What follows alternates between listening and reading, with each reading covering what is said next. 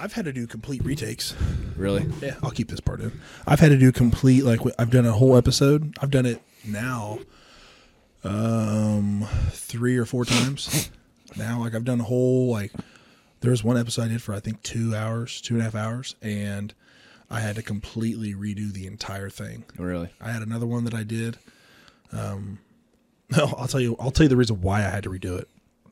So I ended up doing it with Joe Hubbard. And it was in the beginning of my podcasting experience. My very first episode that I ever did with my brother, I did with my old 12-year-old, 12-year-old laptop. It was my Apple laptop. And I hooked up the microphones to it. What's that? Are you recording? Yeah, we're recording. Oh, okay. Yeah. A dog. So I did it with my old Apple laptop, and I just plugged in my microphones because these are all just USB connections. These microphones are. Sorry.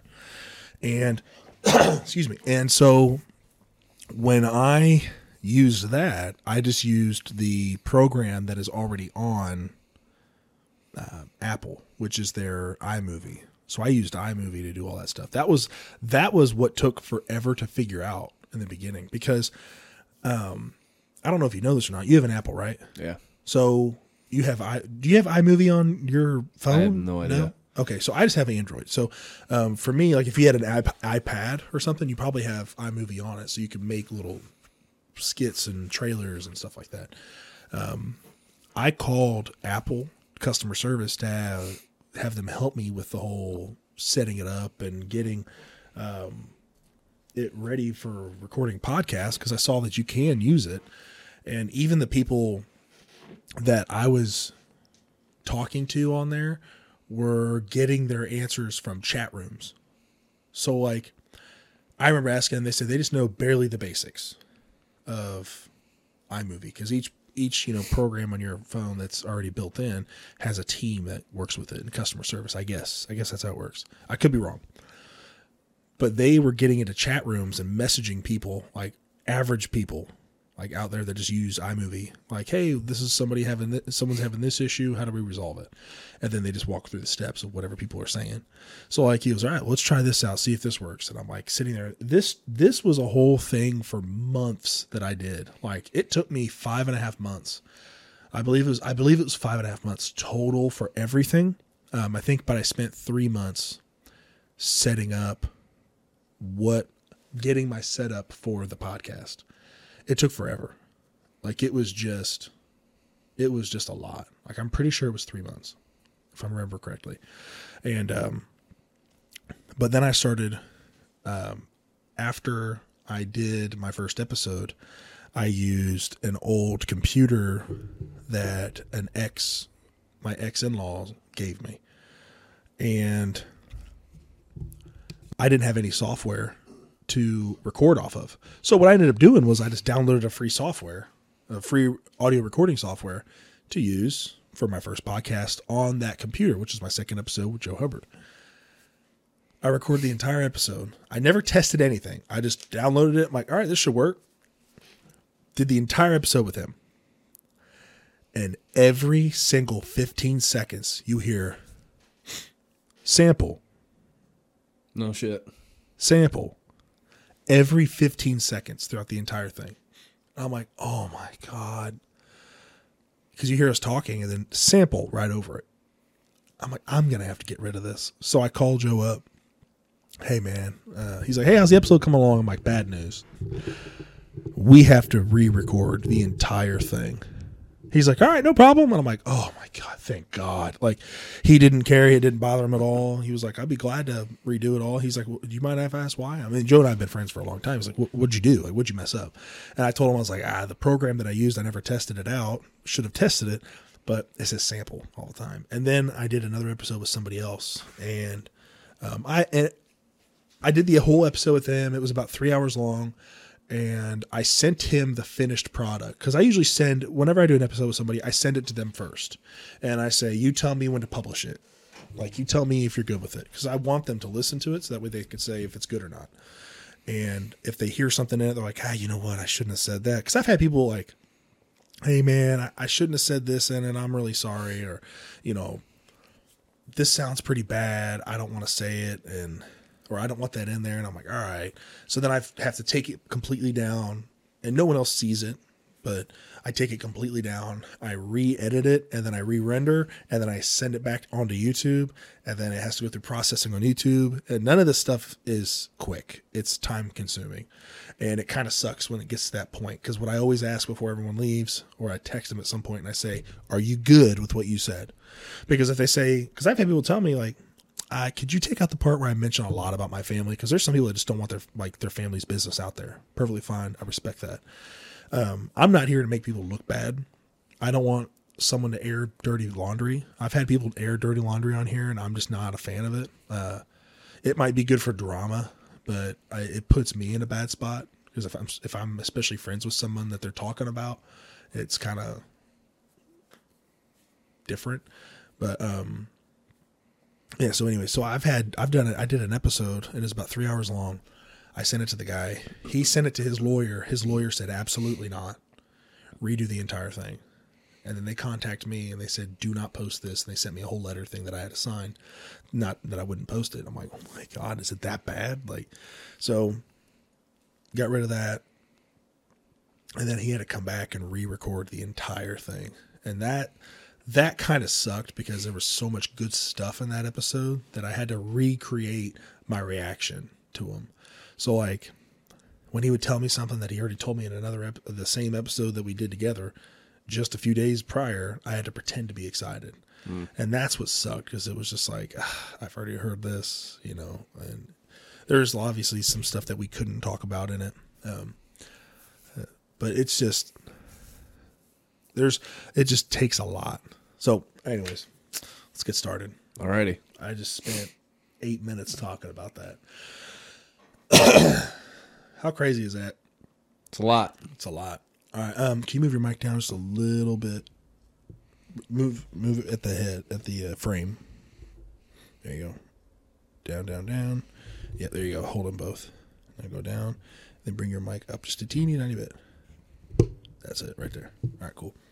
Well, today's guest, the astonished, the immaculate, the subpar Ian Garrison. Ian, how you doing, bud? Good, man. How about you? Doing good. Thanks for having me. Yeah, I'm glad you're on. I've asked you a bunch of times to come on. It's taken you forever. You always gave me the excuse of, I've got kids. Oh, I love my family more than our friendship. So you always gave me that excuse, which I know is a lie. I know that you love me more than your whole family. You say it all the time. You say it all the time. Do I really though? No. So I've tried to get you on a couple times, but getting kids babysitters and stuff like that, I get it's tough. But I finally got a hold of your wife and said, Ian needs to come on the podcast. And she's like, he does. And I'm like, okay, it's like I got somebody on my side right now. So now I'm able to trap you down. The boss. Get you in here. Yeah. So by the way, your wife's great, dude. I love your wife. I know. I have an amazing wife. She is pretty cool. She's fun to hang out with and talk to. And it's not that I've hung out with her on her own, but it's just whenever I'm out with you, she's always just wants to talk. She's cool. She's pretty chill. And you have adorable kids. Dude, your youngest daughter, Elaine. I don't know her name. Only because I'm like, oh, he's such a cute little baby. Dude, she is the prettiest baby I've ever seen in my life. She is so cute and she's chill. Like you can just sit there and hold her. You can do whatever you want. You can just you can hold her right here. You can hold her like this. You can hold her like everything. And she just doesn't complain, cry, or meh. It's just, she's awesome. We are blessed, man. I'm blessed to have my wife. I've been married to her we got married in 2020. And, I wasn't. There she is. I wasn't invited to the wedding. Yeah, I'm married. That's weird. By the way, you were invited to the wedding. No. Just for podcast's sake, my wife and I got married in the heat of COVID, and at one point we could only have 25 people at our wedding. Oh, come on. Sorry. Put your hand up to the camera and then back up. There you go. Okay, now you're good. You see how it focused in? You're good, dude. It's with these cameras, when they unfocus, you're supposed to put your hand right in front of the camera and then Bring it back up, back. and it tracks your hand and then it tracks your face. Sorry about that. No, that's all good. We got married in the heat of COVID, and at one point they told us that we were going to have to cancel and push it back, and that's not something that we wanted to do. And I mean, this is back when, everybody knows that COVID is bullshit. But What's that? everybody knows that COVID is bullshit. But COVID? Yeah. Yeah. COVID was stupid. But this was back when nobody knew what was going on, and things were changing daily. It almost seemed like sometimes, especially at our department that we work at, it was changing almost hourly. It seemed like It really was. but so that's why I had to make some cuts, and unfortunately, you didn't make the cut. I was cut pretty early on, I was told. You had 500 people on the list. I was number 500 that was cut. You are number 501.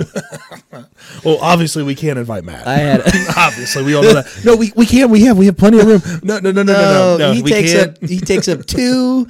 We're gonna have to cut His him. fat ass takes up 2 seats. Everybody, even my groomsmen, were like, "Please, let's invite Matt. Please, we won't go unless we don't invite Matt."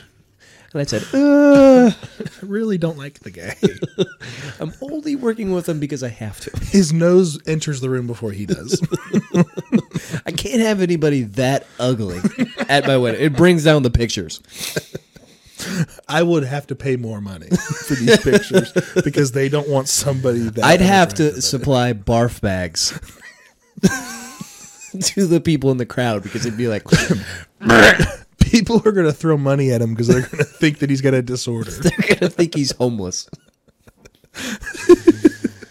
Here comes Ian and his groomsmen, and The hunchback from Notre Dame.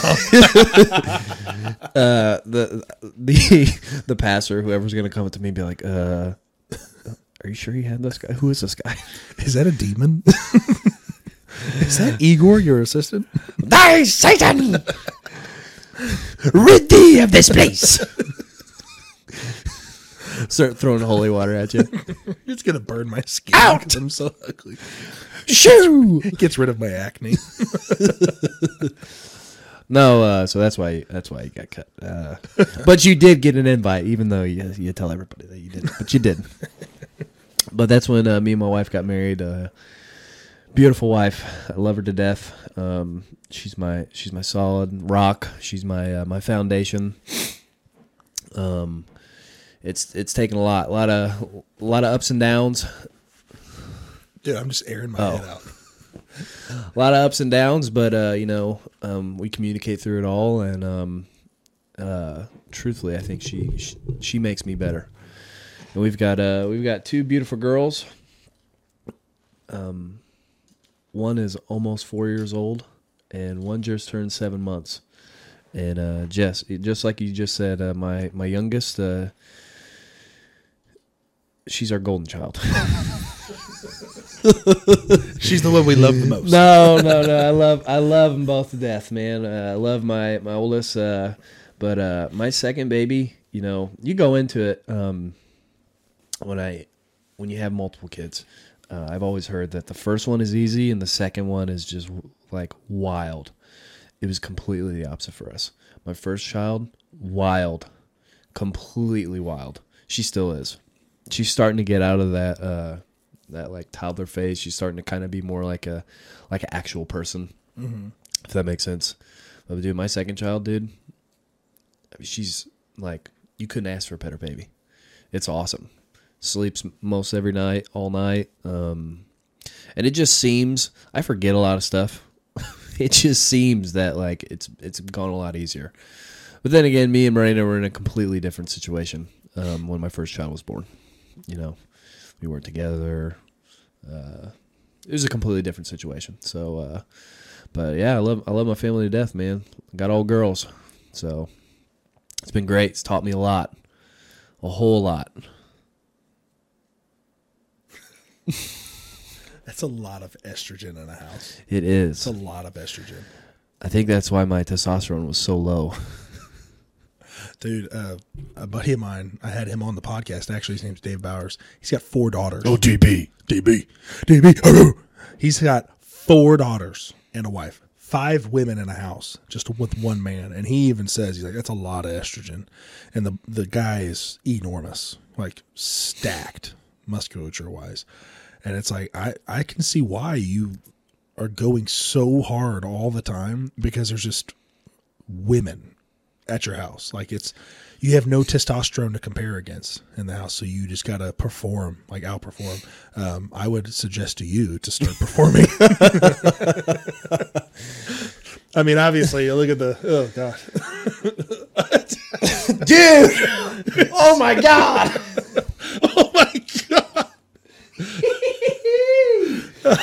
If you're just listening, Ian raised his hand up, and when he did, he saw the amount of sweat under his armpits. Oh my God! Did you run here? It's pretty bad right now. That is really bad. Did you work out like just before you came here or something? I totally did. Oh my God! I don't think you did. I definitely did. We went and had lunch. I mean, we had some Mexican food. I mean, Puerto Alberto. it's El Abuelo. El Abuelo. I had me a arroz con pollo. That's what I had. That's what you had as well. I also had the what was the drink I had? I don't Puta Loco. Peta It was Loco. a crazy duck, is what he said. Crazy duck. Whatever. Crazy duck in Spanish. Poto Loco. Peto Loco. Something like that. Peto Loco. I haven't learned that in Yeah, my so Duolingo yet. yeah, you're taking Duolingo. Yeah, talk about that, dude. You're taking Duolingo. What is that? Why? Why? Yeah. Truthfully, because it's just something that interests me. We both, started at Speak some McDonald's. Spanish. What? Speak some Spanish. Now that you put me on the spot, I forget everything. I am not proficient in Spanish at all. I've been. We both worked at McDonald's. Yeah. And I took Spanish in high school, and you learn the basics in high school, but when you go to work at McDonald's around a bunch of Spanish speakers, dude, you learn so much. Mm-hmm. They were always teaching me things. They were teaching me bad words too. They'd go say chinga tu madre to this guy right there. It means I love you. and I love it. And I'd say it, and it definitely didn't mean that. Yeah. But I've just been taking Duolingo. It's just some stupid app on my phone, and just for fun. I've learned a lot with it. Will I ever use it? Maybe in the off chance that we have a Spanish-speaking person as a patient. But Dude, we were at a Mexican restaurant, and I said, "Hey, why don't you speak Spanish to them?" And you're like, "You're not even." They sound so bad. It is, dude. When I was working at McDonald's, they had a nickname for me there, and they used this nickname for the entire time that I worked there. So it got to a point where every time I'd walk in, I'd expect to hear it. And then they'd be like, "Hola." They'd tell me the name, like, "Hola, feo." And I'm like, "Oh, what's up, guys? How you doing, man?" And then it went on for a year and a half. And I was just like, I felt like I was a part of the team, like with all these Mexicans, like they like me. And I just was like, what does that mean? Like, what does feo mean? And they're like, "Oh, feo is ugly." I'm like, oh. You thought you were Fair enough. Awesome guy, or thought I was someone who's making friends. And I was making friends. I ended up learning a lot. There was a guy there named Mario that I learned a ton from. There was Armando I learned a lot from. And I mean, there was a couple of females that were there. I don't remember their names right now. One was Maria, obviously. But it was just, I learned a bunch. And one of them works at Flapjacks now, so I see her all the time. She doesn't recognize me. Obviously, I look like I ate the old me right now. So, like, I look completely different, so she doesn't recognize me. But I learned so much Spanish from there. And then also even going to the mall. I'd go to the mall. My brother used to work at the mall way back when. And there was a guy named Muhammad. Now, obviously, Muhammad is Muslim. And I would learn their language, a little bit of it. So I don't remember much. But what I do remember was, I'm drawing a blank, so I don't remember apparently. marhaba, and marhaba is like what's up or hey, what's up. And then I used to ask, I used to know where's the pain at, and then I used to know some body parts, and then I used to know the word point for like point where the pain's at. I used to know just a couple of things. He actually wrote a list out for me of like body parts, heart, Muslims, eyes, or Arabic. Arabic, yes, I said a Muslim. It was an Arabic, so I learned a little bit of Arabic. But that was also 7 years ago, and I don't know where he's at now. Obviously, he could be back in Afghanistan or somewhere wherever he's from. But no, I'm sorry, he was from Jerusalem, around there, because he's from around there. Yeah, that's where he was. But so talk about your career in the fire service. When did you start? So obviously you worked at McDonald's beforehand. You should have stayed there. So let's go ahead. Yeah. Actually, that's my longest job I had outside of the fire service. Really? McDonald's? Yep. I had a nickname too. My nickname was Juan Martinez. My brother worked there too, and he had a nickname too, but it was like Gay Boy or something like that. Gay boy. Gay boy. I was like, that boy. Otto Niño. Same thing as you. He's like, yes, man, I'm getting a part of the crew. I love it. Well, they know they're calling him Gay Boy. Worked at McDonald's. Worked a couple other jobs. Lowe's. I worked for a private ambulance service for a little while. It was terrible when I first got my EMT. Then that's when I was in a cadet program at the department I work at now. Was a cadet for a couple of years. You can say that department if you want to. I was a cadet at Greenwood. Oh, you shouldn't have said it. I mean, Black Tree. Oh, dude, I mean, we don't even have a chief to like. Somebody, come on, like, what are they gonna do? Throw the hammer at you? True. I was at the Greenwood Fire Department. Cadet there. Eddie, Excuse me. That's where I worked there for 2 years, or I was cadet there for 2 years. Got on part-time in 2019, unfortunately with you. I was full-time at that point. You were full-time. I was full-time for 4 years at that point. You were the full-timer on the rig, and you and our officer, Captain Jim Burgess. No, I love Jim, man. He's a good dude. Burgess, and we had, back then our department only had two full-timers on a rig, and the rest was the backsteppers were part-time for the front half and the back half. So I was the front half, and we had I was only there for 2 years, something like that. And man, we had it seemed like 5 just day part-timer guys with us. Yep. It was constant, different dudes.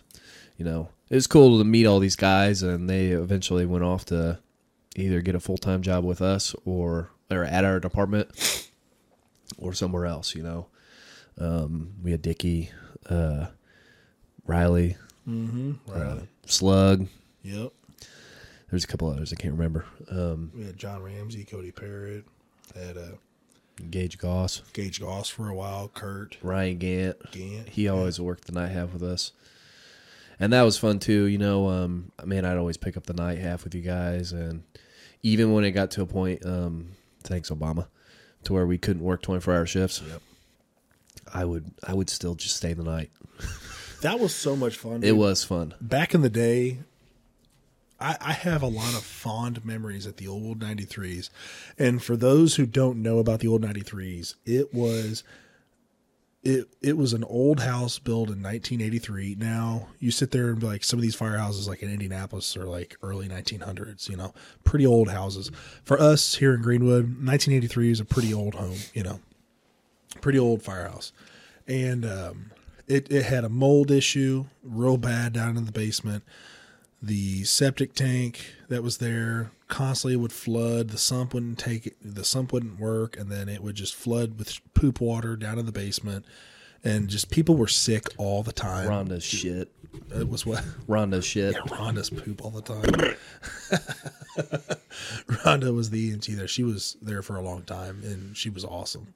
She kept to herself. I mean, she wasn't awesome because she kept to herself, but she was like, I know to like not be around the boys all the time because it's like, you know, she's a woman. Like she Always was there for advice. She was always there for advice. She was actually sitting right there when I found out. My dad called me and told me my grandma passed away, and he called me and said, "Hey, grandma died. You know, I'm sorry. You know, you're at work, and I got more phone calls to make to everyone else in the family." And I was like, "All right, love you." Hung up the phone, and I was sitting there already talking to Rhonda, and she's like, "What's wrong?" And I start like kind of crying, and then I'm like, "My grandma died," and then I started crying more, and she got up and gave me a big hug. I just cried on her shoulder for like the next 10 minutes. It felt like, and then Rhonda was always there. She was always the mom. Firehouse mom. She was the firehouse mom, and it was great. Like my fond memories of old Station 93 always involve Rhonda in them, and CJ. CJ was another lady that they were partners on the rig for the ambulance, and it was CJ and Rhonda. Like that was the crew, and CJ was the medic, old DI from the Marine Corps, and she's solid. Like she was cool as shit. And we always would help her because she had bad knees, really bad knees, and she needed knee surgeries. And anytime we had an arrest, we would help her get down to the ground. Now, here's the thing, too. It's like she had a medical issue, but she was still going for it. Like their room, you guys have to either know or remember that old station. The basement was where the medics' quarters were. So, and the medic was the busiest medic in our city. And actually in the county. So they're doing the most amount of calls. So they're going up and down the stairs 80 times a day. It seems like. It's a lot.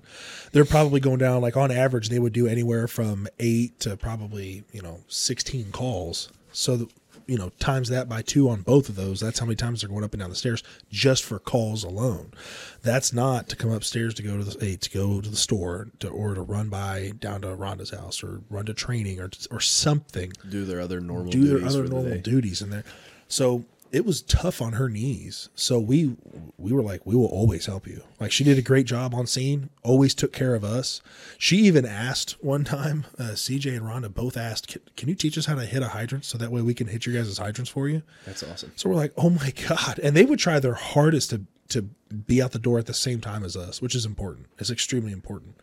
And obviously we knew like, hey, they've got some TOJ. Like they were the medic crew. Like I truly, in my head, like we've talked about this, in my head, medic crews, I don't want them in my firehouse. Most of them. I really don't. I don't like most of them. I just think they get in my way, and I just don't want them in my firehouse. I think they should be somewhere else. My opinion. It's not all opinions, but they had proven, unless you prove yourself that you deserve to be in the firehouse. That's just how I see it. And that's just the way I am. And I'm the same way with firemen. If you're not good, and I don't want you in my firehouse.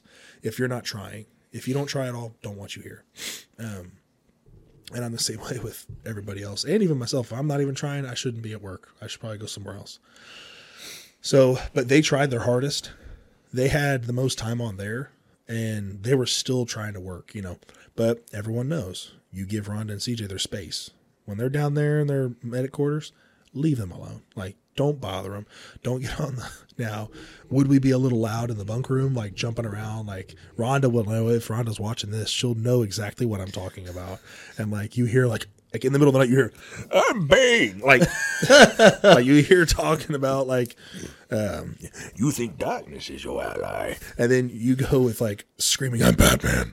And we're all fighting upstairs in the bunk room, throwing mattresses at each other. Like, that's what we did. You'd hear like she would be down in the basement. All of a sudden, you'd studying. You mean? Yeah. Oh, she'd hear. Well, you can't do it. Boom, boom, boom, boom, boom. Then like she knows one of us just went down the stairs. Like we just flew down the stairs somehow. But we always took care of them. Like they were the number one priority on runs too. Like if a patient got too loud, I know that Rhonda had a knife in her sock. Like she was not afraid to pull that out. Like boot gat. She had her a boot gat. Like, but they earned that respect with them trying their hardest. And it was always, it's that kind of mutual respect thing. If you're not trying at all, I don't want to help. if you're not trying yourself. Because there's only so much I could do. Like, you said it earlier when we were talking before this. Like, you can lead a horse to water. You can't make them drink. Like, they have to try. You have to want to try to do it. And if they don't want to, there's nothing I can do for you. Yeah, just like you said, there has to be mutual respect. I mean, we can't expect them to put 100% effort if we're not putting in 100% effort for them, you know? I mean, ultimately, what is our goal when we go out the door? Our goal when we go out the door is to be there for the patient, you know? If I'm not performing at my best, I'm not giving what I need for that patient. Yeah. We are not giving what I need for that patient, or what that patient needs, you know? I wholeheartedly believe that your team is only as good as the weakest link. You know, you can have great dudes around you, but if you got a guy that's underperforming, what does that show? Yeah. You know? So there has to be a mutual respect between us and the EMTs and paramedics on the ambulance, you know. We have to be helping them and they have to be helping us, you know. We're a team. Ultimately, to give out the same outcome that we want, provide a good service for our patient. Mm-hmm. That's what our job is, you know. And it's tough because now we're at a spot. We're at a spot right now with our provider that we have. This is just my personal off-duty opinion. We're at a spot with our provider now where they're so short-staffed. And let's be honest here, they don't pay worth shit. They don't. You know how much PTO time they offer? Mm. Don't really quote me, but this is my understanding of it. Every paycheck, they get 2 hours PTO added to them. So after, like, 12 shifts, they finally no, every 12 pays. Every 12 pays, they get 1 full day off. So they get, so at most, like, that's if they 60, add up 60 shifts equals one. If I'm doing my math right, 60 shifts for 1 full day. I'm pretty sure that's how it goes. Pretty sure. Because I was speaking to one of our EMTs about it. That's what she was telling me.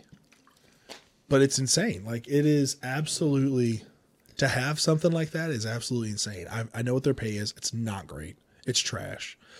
And when you have trash pay, you're not going to have people that are going to want to do the best job in the entire world. You know, you're going to have subpar employees, which there's plenty of those. There are plenty of those. And it's hard to get rid of those because you can't just go over and be like, this person they're not cutting it out. They need to go. I need somebody better. They just they can't do that because they have no one else better. You know how many people they got rid of in the beginning that were like the good employees or the ones that left because they weren't getting treated right? There were so many employees that left in the beginning because they got treated like garbage. And then now they're like, well, why aren't we getting the greatest service? Why do you think, numbnuts? Like, that's just my personal opinion on it. But no, we shouldn't discredit. You know, there's ones that's really we need to give credit to where credit is due. There's some great SEALs. Sorry, dude. Yeah, there's some great EMTs and paramedics on our department that I do work enjoy, for the ambulance. That work for the ambulance that I really do enjoy working with. You know, let's just name a few of them. I really enjoy working with Jarrett. Oh God, Jarrett Easton, great dude. The Rachels. I enjoy the Rachels. They can be tough. They can be hard to deal with sometimes, but they are great. I like them. Great. You know, I mean, we have to give credit where credit is due. You know, those are the guys and gals that are stepping up when they need to step up. Can you do the hand thing again on that? There you go. Perfect. Thank you. Did you guys see that magic right there? Well, those are the guys and girls that are stepping up and doing what they need to do, just as we are doing what we need to do. You know, we got that mutual respect between us. You know, we're helping them out, they help us out. You know, so they're not all bad. You know, there's a lot of things that we can learn from all of them. You know, but let's give credit where credit is due, in my opinion. So, Ian, the reason why I'm having you on today. Excuse me. I'm just all like burps right now. I don't know why. You're all burps. I'm all farts. Well, I chugged down. I had some coffee. Coffee here, by the way. Lila Crowder. Which, by the way, do you know what's going on in the conservative movement right now? No. Of course you don't, because you don't pay attention to anything. I really don't. There is so much infighting going on right now. It is so embarrassing. It is so embarrassing. Let's get back on real topics. Real topics? Oh, like sports. Oh, did you guys see some AJ Stevenson sprained his ankle? Makes $30 million a year? What's that all about? Like, No. Stupid. Sports is dumb. Okay. Let's get on topics that aren't politics. Politics are annoying You're annoying. and a waste of time. There's just so much infighting going on right now. It's bad. Don't care. You should care. It doesn't affect my life. It will to a point. At the end of the day, I still have to go to work. I still have to provide for my family. I'm still going to do the best I can. That's it. The rest is, we deal with it when we got to deal with it. You sound like a typical loser. I'm just kidding. You're not a loser. Well, I take that back. To some. To some. To some. You're a loser. No. But no, I think, you are interested in politics. I totally get it. I am very interested in politics. Politics really affects our job, actually. I don't know if you know that or not. That is something that I've really noticed. does affect our job. That is something that I didn't know going into the fire services, how political it is, especially right now in the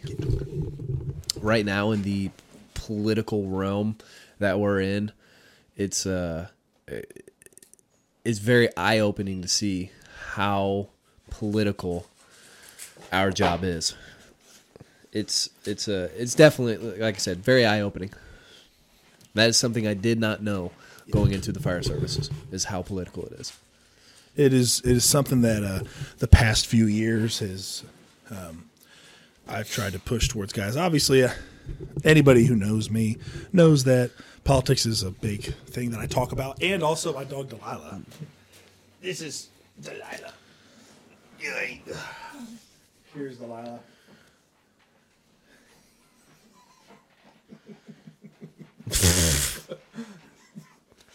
This is my baby girl. Say hi. Hello. Come on, say hi. Special guest speaker.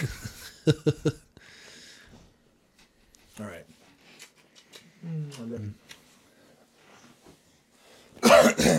Sorry. I guess I should say for me, local politics, I have a little bit more of an interest in because it does directly affect me.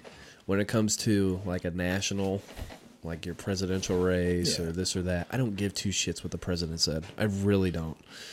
I mean that may be terrible to say, but I don't. I totally get that. At the end of the day, again, like what I said earlier, I'm still gonna have to go and do my job. Yeah. I'm still gonna have to go in to perform my best. I'm still gonna have to provide for my family. Mm-hmm. I don't care. But the local level, I will agree with you. Absolutely. Especially with everything that we have going on right now. I mean, we kind of have to. Well, there's so many cities out there that have stuff going on. So there's so many other places that have... sorry, I didn't switch it over. There's so many cities out there that at a local level, their fire departments have never been involved. And some have gotten involved. And with those that have, they have a lot to say. They have a lot of stuff to add to the city. Because obviously they're the ones talking to them. The citizens, they know what they want, but they also know the ins and outs of things and how they work and what they truly need. And there's politicians out there that will, say one thing and then do another. So, and that happens all over the country.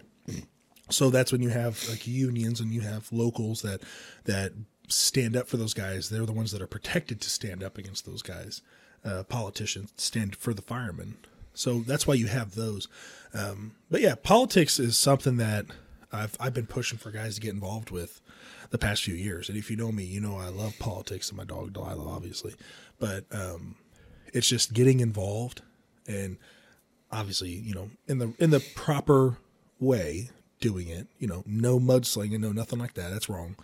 But getting involved and being out there with the community is number one, dude. We always talk about this. Number one is the citizens and the people who come into Greenwood or your city. Whatever your city is, it's the people that are traveling in and out of it and the people that live there too. So it's always them coming first. And you have to think about it. What do they need? What do they need? They need top performance. guys who are in physically good shape. We could even talk about that in this episode. Guys that are mentally tough. We can talk about mental toughness. Guys who are educated enough on the job. Guys who are jacks of all trades. There's going to be guys that their niches are forcing doors, like John Molinaro and Jacob Hershey. There's going to be guys with niches about HVAC units. Bobby Price. Plumbing. Brian Johns. Like Electrical. What's that? Electrical. Mark electrical. Dude, the way you said that, you're like did come out electrical. Electrical. Mark Freeze. Mark Freeze, yeah. He's a guy. Indiana Marine Corps. Mark Freeze. A United States color guardsman. He's actually going to Africa to twirl flags. I didn't know it was a job. Quite honestly. Thank you, Mark, for your service. We appreciate it. Twirl them flags, buddy. And them rifles. And go, yes! Yes, queen. Ooh, yeah. If they were in the UK, yes, queen. So what do we say for us? Yes, Commander-in-Chief. That's our president, isn't it? Yes. Yes, Chief. No, love Mark. Yeah, we love Mark. Yeah, it's so. But that's what they expect. So that's what we have to give them. They're expecting, like, I don't remember who the fire chief was that says this, but I remember Curtis Huffman would always say it. They're expecting a neuroscientist, an astronaut, and a surgeon. Like, they're expecting like those types of people to show up at their house. Some of these fire departments don't do any training. Some of these crews don't do any training, and they get there, and you know these guys, and you're like, I really hope that, because I have, my parents live in the city of Greenwood, right? And I have a lot of friends that live in the city of Greenwood. I'm like, I hope that it doesn't fall on this shift. I hope my parents don't have a cardiac arrest or go into cardiac arrest on this certain shift, because it would be bad. Because I know I'd be beating some ass. But now, our whole department as a whole, I would say is pretty solid. Our whole department, like, there's not really crews that I think of that it's just like, oh God, I wouldn't want them. But like all of us as a whole, I'm like, we're all pretty solid, I would say. We have some pretty amazing guys. And we do have some like amazing guys, outstanding, that are pretty smart, and I've learned a lot from, not even just fire department wise, but just life in general. Oh yeah. We have some awesome dudes. Just like you said, the jack of all trades guys. I mean, there's guys that I know. Let's use them for example, John Molinaro. If I got a question on forcing doors, or if I got a question on pumping lines, we learned last shift that if I got a question on pumping, go over to a guy that's not our department, Rick Wallachie. Go over to him. That dude is smart when it comes to just the ins and out of the apparatus. We have guys that are jacks of all trades that we can go to. We have contracting questions. I go to Brandon Bennett, ask him questions, because that dude's smart as hell when it comes to that stuff. He doesn't seem smart when you talk to him.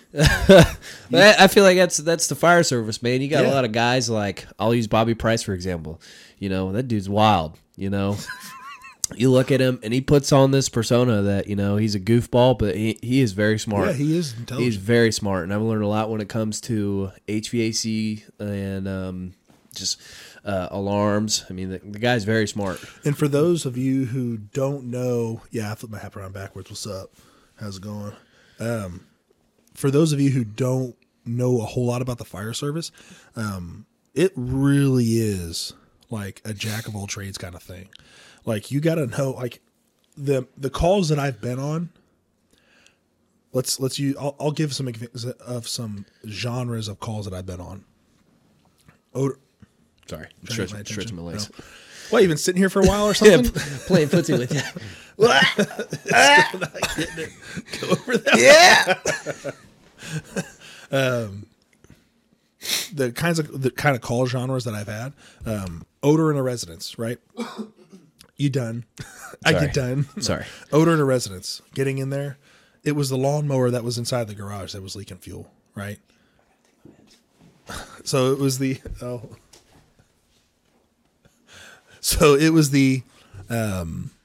I'll just wait.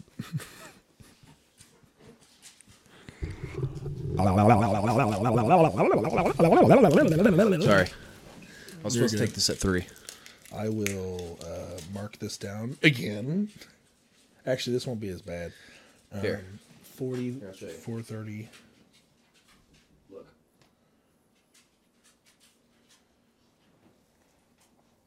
Oh, wow. Now, Ian, what is that you're taking?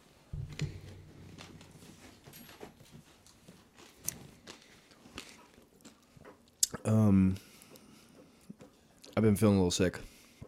So, my wife came to me with this stuff called oscillococcinum. I have no idea what it is. But it's made me feel better. Really? Yeah, it has. I'll look it up. But I'll It's also for like talk. cold and flu-like symptoms. Oh, well, I'll also talk while you're. Oh, I'm looking it up too. But the calls that I've been on, oscillococcinum, Oscillococcinum. flu and flu like symptoms. Coccinum. What are you doing, coccinum? Feeling run down, achy, chills? Take Oscillo and feel like yourself again. Take a little bit. I'll take a bump of Coke. Feel better. It's worked. I'm sure it does work. But like, odor in a residence, you'll go into the garage, you find out, oh, that smells like gasoline. All right, cool. And you find out, oh, the mower's leaking. So you can kind of sit there and look at that kind of stuff. You get different types of burning smells. There's differences in a type of a smell versus a plastic smell versus a rubbery smell, right? So working on equipment, you're going to be able to tell on what unit that might be. Walked into a residence recently for a reported fire in a residence. They had a haze inside. My guys are in there doing their thing, and I checked underneath in the crawl space. I was like, well, we're here for a couple minutes by ourselves. I might as well just check underneath the crawl space with a flashlight, see if I look around, see if any smoke. Saw no smoke. They asked the next crew to come in and look, and then I saw it on the door for a second. Checked on the in the crawl space for smoke, saw nothing. Then they asked the next crew to come in, and I already told them that I already went and looked, found nothing. But then I walked inside after they couldn't figure out what it was. The first thing I said was, it smells like a dishwasher. They open it up. Sure enough, there was something burning on the heating element down at the bottom. So it's always things that I always ask to check. Like if there's a smell you can't figure out where it is, like you're in the kitchen area, is check your toaster, check your microwave, and check your dishwasher. Like it's typically one of those things if you can't deduce it down to anything else. And then you check lights and stuff like that because it could be just burning up in the top. But that's just because I've had that happen before. And you get electrical smells, you get the rubbery smells. Some of the rubbery smells might be some of the rubber unit part of the unit of your HVAC burning in. And that's the only reason why I found that out is because I was working with an HVAC guy, and that's what he was telling me about. We were on our run, and it's just you get those experiences, and you could use those on your calls. Obviously, when I worked with Brian Johns when he had his plumbing company, I remember the smell of soldering. So like, I walked into a house. I'm like, oh, someone been soldering? They're like, oh yeah, they have. And I'm like, that's how we found out, because if I wouldn't have known what that smell was, like, oh my God, what's that smell? But like you do these trades with these guys and you find out like, oh, okay, someone was working on the house just recently and he just left and now there's some weird smell going on. That's what they're smelling. So that's why, doing these trades and stuff like that is really beneficial for this job and being able to, deduce problems. I remember we get called for an odor in a residence. We get in there and they're like, it just smells like poop in here. And we just can't figure out. They kept saying it was gas. And you walked in, you're like, oh man, it does smell like manure.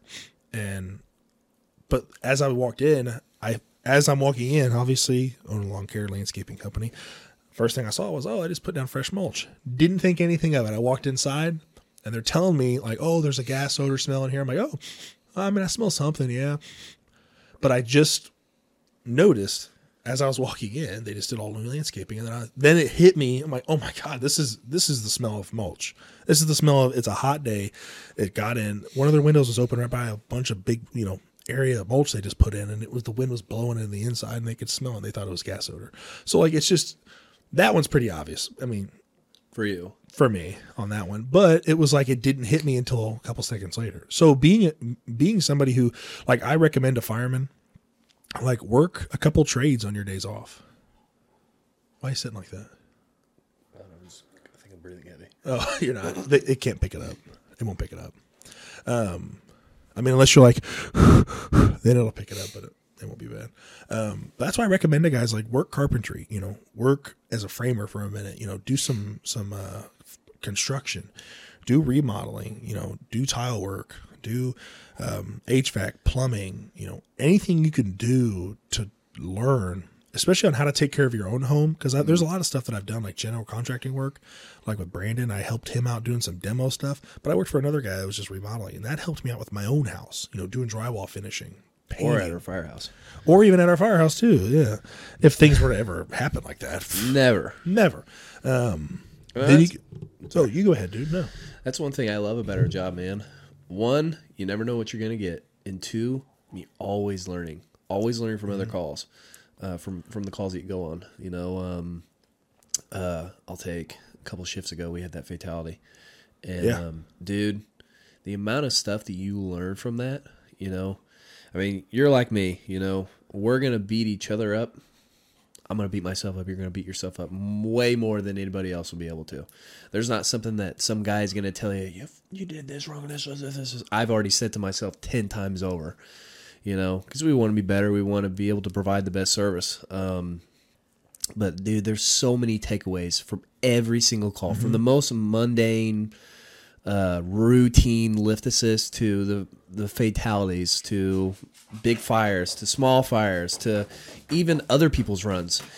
I learned so much, and it always, that's something I keep in mind, keep an open mind going into these runs, even if they are quote unquote routine, because you can learn so much and be able to provide a better service for your next one. And we had that fatality, and I remember. You want to talk about it real quick? Like, just a little bit of the details.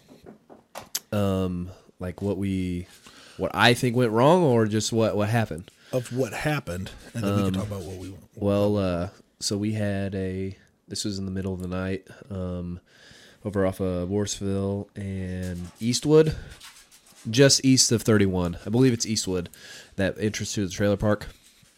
That was loud. Guy driving his motorcycle, we estimate over 100 at least. We estimated, I think it was 120 to 140. 120. So he was cooking, and Thank God you can't see her. A sedan pulls out in front of him, coming off of Eastwood, and he hits him, kind of T-bones him, and he lands right there. Car spins out and lands, what was it, like 25 feet from where he hit into the over on the curb. Yeah, he did a 180. He did a driving 180. It wasn't a spinning 180 in the car. Yeah. But when the motorcyclist hit him, the motorcyclist, typically like on a motorcycle wreck, the bike stays stationary and then the guy flies. You know, he stayed stationary. He did not fly. He did not fly. He hit directly into the car. He met a brick wall, and he went nowhere. So that's exactly where we found him. We pull up, and to be honest, what we should have done in the moment, and what I've talked about is, you can read the notes. So in our CAD system, at least I'm hardly ever in the seat, but when you're in the seat, we're fortunate enough to get these notes.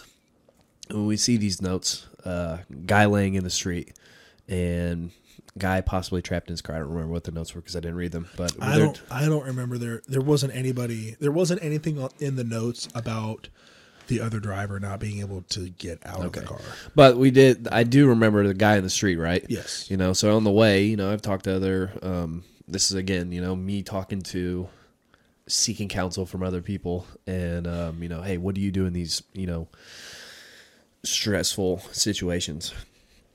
This could have been a perfect opportunity for us to be like, guys, this is legit. Let's breathe and focus, not get tunnel vision, because that's, for me, that's what I got. I got pretty tunnel vision on that run. But anyways, he was in the street. Obviously, he did not make it. Other guy ended up being trapped in the vehicle, and I think the thing that threw us off the most.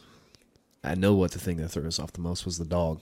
Oh yeah, big old pit bull inside the back, just not letting us get anywhere near. Head sticking out. Yeah, it was very intimidating with that dog. I never got tunnel vision. I was perfect on that run. I never had any. No, I was tunnel vision on that run too. I focused directly on the guy on the ground, face down. I focused on him too long. What I should have done is the ride out. I should have taken a step back, let you guys look at him real quick and be like, no, yay, nay, and then move on to the other patient. My issue, what I did wrong was I asked the other officer. I said, "Hey, how's he doing?" And I pointed to a police officer. I pointed to the police officer. Said, "How's the driver of the car doing?" He's like, "Oh, he's good." I'm like, "Okay, cool. We're good with him." I could focus on this guy for a little bit, and I focused too much on him. Yeah, to give us a little. Sorry, I didn't mean to cut you off. But to give us a little bit of benefit of the doubt here. I mean, if we did have to work him, that's a lot of hands that we need. There's a lot of things that he needs off the bat. What he needs right now. Yeah. So well, we thought that we felt a pulse there. We thought we did. So I definitely felt agonal breathing. Yeah. So you felt something. So when you feel something, then you got to go off of that. Then you move them in. What I should have done as the officer, my learning experience was I should have split 2 and 2 because we have 4 guys. I should have split 2 and 2. 2 over here, 2 over there. That's what I should have done, and I would have been one of the 2 that goes over. That's what I should have done. So that's where I made the mistake on that part because the medic crew would go with whoever's the worst case, whoever has the worst issue going on, and then unfortunately they were right behind us. Yes, they were right behind us, which was good. Typically, that don't happen. Typically, they're way behind us. But then once we got to the other patient, he's sitting there talking in the car. He's sitting there talking to us. This lady's holding his hand, but this dog is a pit bull. And obviously, you guys just saw, I have a pit. I have a healthy respect for all dogs. Now, if a little yapping dog, yeah, I don't care. I'll go in and I'll take a couple little bites from one of them. But from a healthy pit, like, I'm not testing that. I'm not going to put my hand in. I'm not going to try to reach in where there's that dog was probably 70-pound pit. Delilah's 60. Well, he could have been 85 because Delilah's 65 and she's short and stout, but this dog was a bigger pit. He's just sitting there, would not let us get close to the car. So that set us back a bit. And then, but my mistakes were the verbiage of I said a door pop on the radio. I should have called for an extrication. That's my fault. I made that complete mistake, and it was embarrassing after that because I was just like, oh my God, I'm such an idiot. I can't believe I did that, and I'm stupid for asking just for the ladder, just for a door pop. For our department, we do extrication calls. That's an extrication call.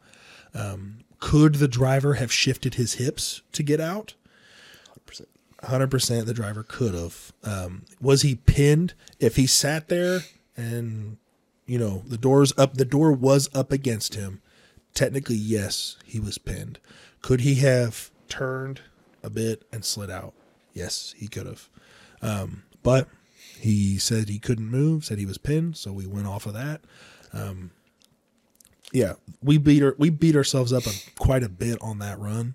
But all in all, like, if you take a step back and outside of how that whole run went, it actually went pretty smoothly. The guy that passed, sadly, he was 20 years old, speeding. That's just, we've all done it. We've all sped on a bike. It's stupid, but he just, bad luck that night, but he was no matter what, there's no bringing him back on that. The other driver, we did a great job with him. The extrication was a good job on that.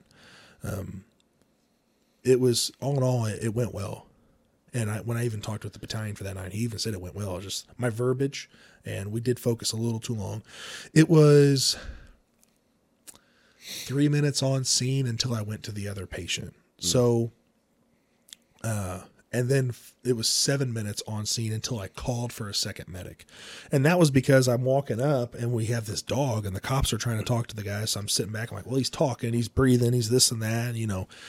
he's doing all right now. And the cop earlier said, he's good. I'm like, oh, I want to see. And I waited too long to say, because the cops were talking, I should have interjected and went in and said, hey, do you want to go to the hospital? Let me interrupt here. You want to go to the hospital? You have any pain anywhere? I was, waiting for the officers to stop talking with them. And then once they stopped, then I joined in. And then that's when I found out, oh, okay. So then at that point, it was the 7-minute mark when I was like, this guy's going to have to go to the hospital. He's going to want to go to the hospital. That's when I'm like, all right, I'll call for the second medic. And he's not going to be able to really get out easily. So let's go ahead and call for that. Do we have animal control on the way? Animal control is already called, so we got to wait for them to get there. Ended up one of the officers, the Johnson County guys, ended up reaching his head and putting his head and hand in the car. That dude got that has dog got some balls. He does have some balls. That's Evan Preston. But ultimately, man, I mean, he ended up getting bit in the hand. He did get bit in the hand, and it didn't look, just from the outside, like from my position, it didn't look bad. But apparently, it was pretty bad. It went through. I think it went like pretty far There's like down. Some skin sticking out. But my point being, going back to what I said earlier, I mean, I got two big takeaways from that. One, just like you said earlier, there's nothing that we could have done that would have changed the outcome. Unfortunately, he would have died. He still would be dead. He still would have passed, I should say. And the other guy, we still got him out. But we can still learn, and this is the most recent run that we've had together that we've learned a lot. You can learn something from each and every run that we go on, and whether it be from something that I do or something I don't do or something that somebody else does or doesn't do. We can constantly be learning, and that's what I love about this job. Constantly learning on how to be better, how to be more proficient. And two, I lost my train of thought. Two is, we're going to be the ones, myself and you, because I know you're the same way. We're going to be beating ourselves to death way more than what anybody else can. And truthfully, I think it's a good and a bad thing. There's a balance. It's a good thing because that shows what? One, we care. We want to be better. We want to be the best that we can be. And two, we just want to learn, Our job is to provide. Our job is to, just like you said earlier, to be that brain surgeon, to be the neuro transmitting scientist. Did you even say the word? No. But this is promising for the citizens. But like me and you, man, we want to be better. Yeah. Or we're constantly trying to learn. We're constantly trying to improve. We're constantly trying to seek counsel on, hey, what can I have done better? And most of the time, I'm going to guys before they even come to me. Hey, I know I messed up. Here's a scenario. What could I have done better? So I think that's all. Obviously the outcome was terrible of that guy dying, but we learned a lot from it, and all of the major runs that I've had, even the small ones, I'm always trying to learn, trying to go to senior guys, and you're one of them that I go to a lot. Another guy, I burn this dude's ear off, John Molinaro. I go to him all the time when anything's going on. Hey, I messed up. I know I messed up. What did I do wrong? What can I do to improve? How can I go at this in a different mindset so we're better for the next one? And I think it's good too to go to guys on other departments when we have things that are going on in our department. I like to go to guys on another department and ask him, because he doesn't have a he doesn't have a who do you ask? Who do I ask? Yeah, you said ask him. There's a guy, his name, I don't know if he wants me to tell his name, but he's now a captain at Wayne Township. His name's George Boots. He probably doesn't want to have everyone know that you talk to him. I go to him often. Yeah. Anytime I see him at the gym, most every day I'm at the gym, I got something to ask him.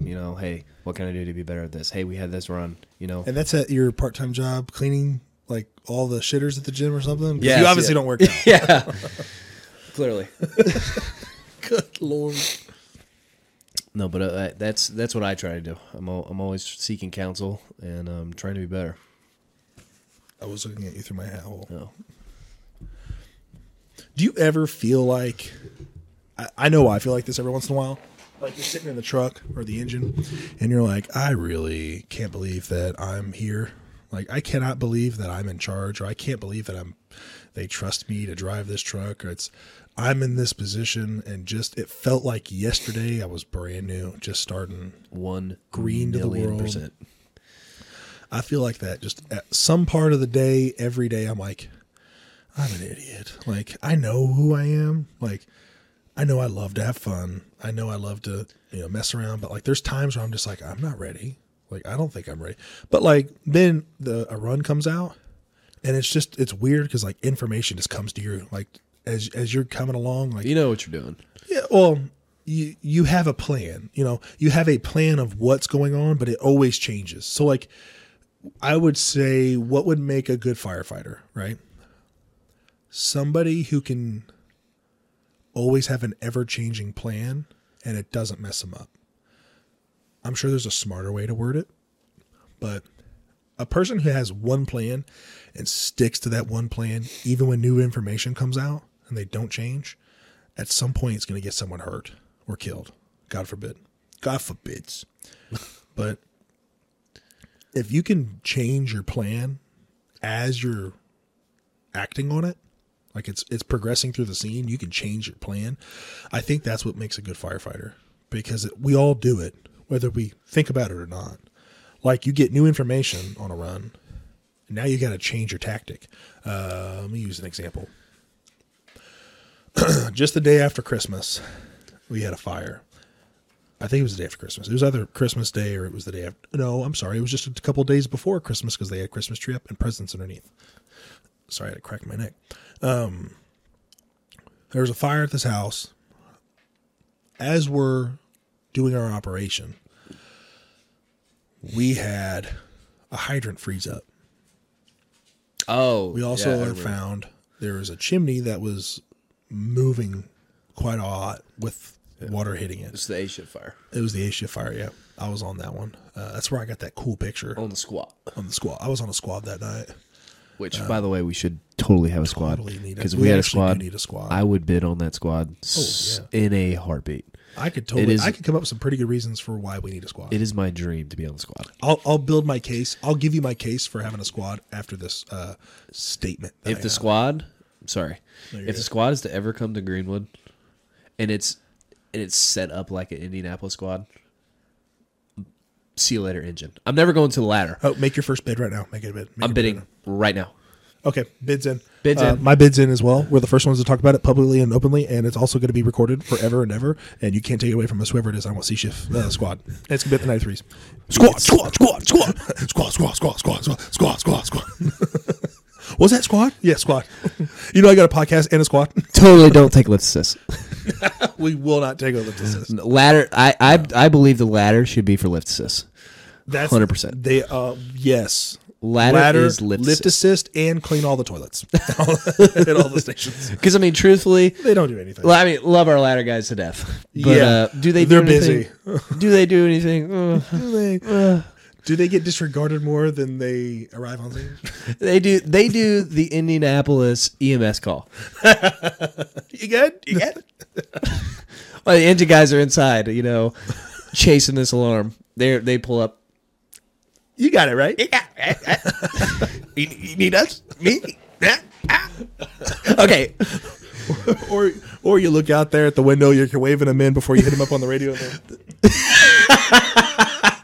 You're like, you don't want to say it over the radio. Like, we really fucking need you. Come in. And they think you're going this. Go away. Oh, we're out of here. Okay. He said we're good. We're totally leaving. What was I talking about before we started talking about squads? I don't remember. Well, that thought was lost. But my case for the squad, right? My case for the squad, our trucks are taking a beating. We drive them too hard. We do drive them too hard. I will agree with Dusty from Global on that one. Dusty from Global, thank God for your services. But Dusty from Global, I asked him, I was like, if there's one thing that you can tell us drivers at our department, what would it be? He goes, please stop being so rough on the trucks. It's damaging a lot of them. But here's the thing, though. You got to remember, we're heading to emergency calls, right? And he even agreed to this. He goes, that's what I would say. But I do know that you guys are heading to emergencies. So you start the truck up, citizens of Greenwood, what do you want us to do? Do you want us to get there as fast, as safely, with due regard, quickly, with due regard as possible? Because that's what we do now. I mean, I would say our guys are pretty quick. Our engines are pretty quick. Our ambulances are another story for another time. Sometimes there are some out there that are quick. There was one that beat me out the door one time. It made me feel weird because they beat us out. Now you would think they'd beat you out the door every time because there's 2 of them, but 4 or 3 of us. So you think they'd win every time, but we don't always have that. She's taking a pee every time. Oh yeah. So hi Delilah, you're the sweetest thing in the whole wide world. Yes, you are. No, but that's our job, man. But that's what our job is, to be fast but proficient and safe in due regard. So our trucks do take a beating because we are heading to emergencies. But there's also, as drivers and engineers, we also have to understand what's the call you're heading on, right? For the guys that don't work in a really busy department, like you get in a truck and an engine and you're going to be flying down some roads and you come up and you see a part of the road that does one of these and it's in front of you. So you're like, we'll find out if it flies or not. That's going to damage your truck. Slow down. Like you want your truck to last a lot longer. Worry about that budget a little bit. You want that budget for your department to actually have some money in it, right? So that way you can use that in the future or get different equipment or newer equipment. Sometimes better equipment. You can get updates and stuff. But being able to slow down a little bit for some calls that you have that don't seem as serious as we all have. As terrible as that sounds. As bad. Oh my gosh. Delilah.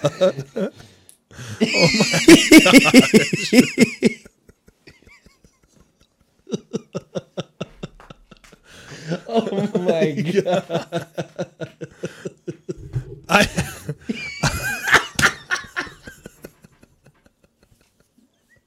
It was like, oh my gosh. All right, so my dog Delilah, she just had the biggest fart. This is the poor girl right here. Oh my gosh. Dude, this just has not been a great day, Do you feel better, girl? We spent too long on that. but as driver engineers, we definitely need to recognize when we need to slow down versus when we need to speed up, right? So being able to, recognizing dangers on calls is what I was talking about earlier. It's not important. But as engineers, we do need to slow down a little bit. But my argument for the squad, our trucks take a beating. Starting up a Cummins diesel engine with an Allison transmission, 12 to 18 times per day. Let's go with 5 to 18 times a day. Because also you got to go to the store, you got to go to training, you got to go to the get fuel. You got to go. Because B shift never fills up the truck. Yeah, they don't never fill up the truck. Never fill up the truck. And you know what A shift says about us? C shift never fills up the truck. And then they also say C shift never does towels. Want to know why? Because we don't do towels.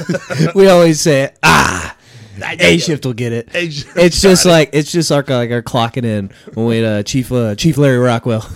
Yeah. I'd always say, Chief will get it. You're that guy. I am that guy. So, but the argument for the squad, trucks take a beating, fuel costs for diesel engines. You need to have a. Oh my gosh, Lila. I don't know what she's eating, but it's everything. But it comes down to what can take first out EMS. We're getting busier and busier every year. So you're going to have something that can quickly get to calls and be first out EMS for the entire city. And that's where I think a squad would be handy. It takes a lot of the run loads off of the engines, the actual engine itself. And then you're going to have engines that last longer. So you're saving more money. These trucks are expensive. They're over $500,000. They're getting closer to upward to $700,000 to $850,000. So you can get you a nice Chevy Tahoe for, we get the discount. You typically get a government discount. It's like 30 or 30 grand for a brand new one or something similar to that. And there's grants out there, and having a squad would be beneficial, I think, personally. 100%. Beef it up. You kind of, I don't know exactly how Indianapolis sets theirs up, and I'm only using Indianapolis because I know they have squads. Yeah. But yeah, there you go. Beef it up a little bit, and that can take the brunt of these engines calls. And guess what? You look cool as hell driving it. Yes. And you get to do everything. I love being on the squad. I rode out on Squad 13 one time, just once. And it was so much fun because we were going everywhere. You were doing everything. Any fire run that came out, you're on. Any run at all, you're first out. You're doing it, which is fun. That's how you learn. Just like what we went back to earlier. The more exposure you have to these runs, the more you can learn, and the better you can be. I believe. Yeah, and that's another important thing too. Like I think I've talked about this before. Like having guys on the fire department doing external trainings. Not just sticking in an, huh? We talk about fitness. Fitness. Are we gonna get into that? Yeah. Oh, okay, sorry. Yeah, we'll talk about fitness. Oh, sorry. No, you're good. But having guys doing external trainings, like, don't just keep an ancestral relationship with your department. Go outside of your department. Learn what other guys are doing. It's not just one way of doing things. There's plenty of ways. There are so many ways to skin a cat. Best person to ask is an Asian person. I kid you not. But I tell you, that's the best way to train. Is go out and find it out. A little off topic, but I used to live right next to Perry Meridian. Yeah. And we had a large influx of Burmese individuals that came into our neighborhood. I swear, we caught them cutting up a dog. What? Yes, and that's just what they do in their culture. That's just normal to them. It's like us butchering up a hog. But they were cutting up a dog. Oh my They were going to eat him. Did you let him eat him? We ended up calling the cops. Was like some neighbor dog. I don't know. I was like 12 at the time, but I do remember he was like holding up a dog head. It's wild. Gosh. Dude, I was when I was out mowing this is about 5 or 6 years ago. I was out mowing, and I saw this white goose I'm sorry, it was not a white goose. It was a regular goose, which is why I didn't care so much. This Asian dude was corralling him towards his garage and just walked him all the way inside his house. And I asked the guy that was the neighbor, I was like, does he have like a pet goose or something? He goes, oh no, they'll kill him and eat him. I'm like, are you kidding me? Like, I would assume goose is greasy and disgusting. That's what I would assume. But what they eat. That's what they do though. But hey, It's like that scene in a Christmas Story. Is that what is the Christmas Story? A Christmas Story, where the turkey, she Yes. overcooked the turkey and they go to the Chinese restaurant. Yes, it's a goose and he cuts off the head. That's what I was imagining in my head. It must have been Christmas time. It had to have been Christmas time. Not when I was out mowing. Oh. But so let's go ahead and fitness in the fire service. What's your opinion about fitness in the fire service specifically? What's my opinion? My opinion as a whole is we lack it. And what I mean by that is that I got into the fire service and thinking that there's a bunch of guys and girls that are super fit, guys that you can look up to, which is, in some cases there is. I mean, there's a lot of guys, I'll name call a couple people like John Dean. That dude's like fit as hell. Guy I mentioned earlier, George Boots, older dude, super fit.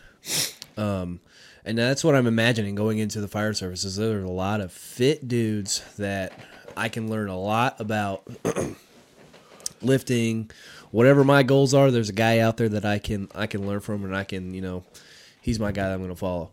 But man, you quickly realize that that's not the case for the most part. Yeah. There's a lot of guys that truly don't care. There's guys that are our age, younger than us, that have gotten themselves into these bad habits, and they just truly, from the outside looking in, they don't care. And that to me that's detrimental for not only for them, but for your crew, for the citizens that we provide for. To me, I hold fitness to a pretty high standard in my life. I'm pretty regimented. I eat pretty healthy. Am I perfect? No, but in moderation, of course, I'm going to have my shitty food. But that's something that I hold. Engine 71 just passed by. Oh, nice. Yeah. That's something I hold pretty highly in my life, and that's what it. Yeah, they're on a run right now. Going into the fire service, that's what I expected, as it would be the culture of most guys. And like I said, just from our department and departments around us, I mean, it's not the case. It's not something that has been placed in top priority for them. But there's guys out there, to be fair, there's guys and girls out there that are they're just bigger. They've just always been bigger, To name one of them is Brent Rockwell. The dude's a big dude. He's always been a bigger guy. You go up and you touch him, like, the dude's hard as a rock, like in most of his areas. Just like, except for his stomach, obviously. Like, you touch my stomach too, it's gonna have some bounce to it. But like, the dude, he's got muscle. He's got muscle. But you look at his family tree, and they're all built like that. They're all just bigger people. But you've got guys that are just fluffy, and you got guys that, and he works out too. Though Brent works out. He does try. So he makes the attempt. But you got guys out here that just don't do anything. And there's even skinny fat guys, and I don't like them either. Like, it's just I see fitness as a completely different thing. I see it as a complete lifestyle change. Like, for me, I'm in it every day. Like, obviously, in these videos, I don't really put myself in the limelight of the camera to where it makes me look physically good. I don't personally care how I look on this. Look at Lila, she walked away. I personally don't care how I look in this, so that's the reason why I don't look ginormous or anything. But like, I hold myself to a standard in fitness, especially for the department as well. You have to, for what we do, you have to be the best shape that you're in. You don't have to be in the best shape your crew is in. You have to be the best shape you can be in. Because if you're holding your standard up to the guys that you're in your crew, you may be, let's say you're 6'5", and you're only doing what they're doing, you're definitely not living up to your potential. You could have a higher potential. I mean, genetically speaking, if you are somebody who's very gifted and you're 5'2", and you're just living up to what everyone else is, you're definitely not living up to your full potential. So fitness is something in the fire service that our leaders have not, as a whole, drilled into the heads of the younger guys, because they never had it drilled into their head. Look at a lot of the older guys that are retiring. They just, I'm about to retire. I've got a couple years left. I've got 8 years left. I'm done. And they just let themselves go.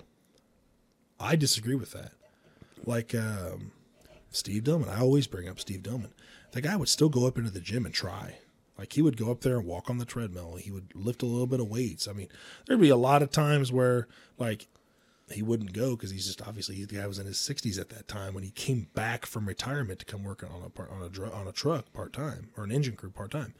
So, but he was trying. He'd go and walk. He'd go outside and walk. Like, he was always staying active and busy, and that was part of his fitness regimen. And he would always even say, like, yeah, you just got to be fit, but you don't have to be the fittest. I'm just on that level where I want to be the fittest. I want to be the strongest guy. Am I the strongest guy? Probably not. Probably not the strongest, but I try. I do my best to see where I'm at. But it hasn't been something that has been educated on for the guys. But let's say there's somebody out there that's trying to, like, who wants to get fit. What are some ways they can go about it?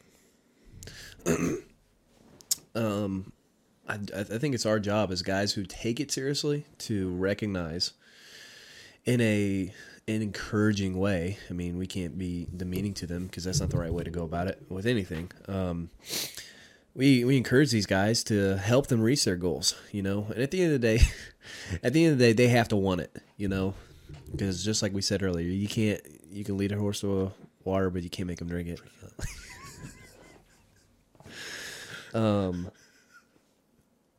We as those guys have to. Is everything all right, bud? Yeah, you're just making weird faces.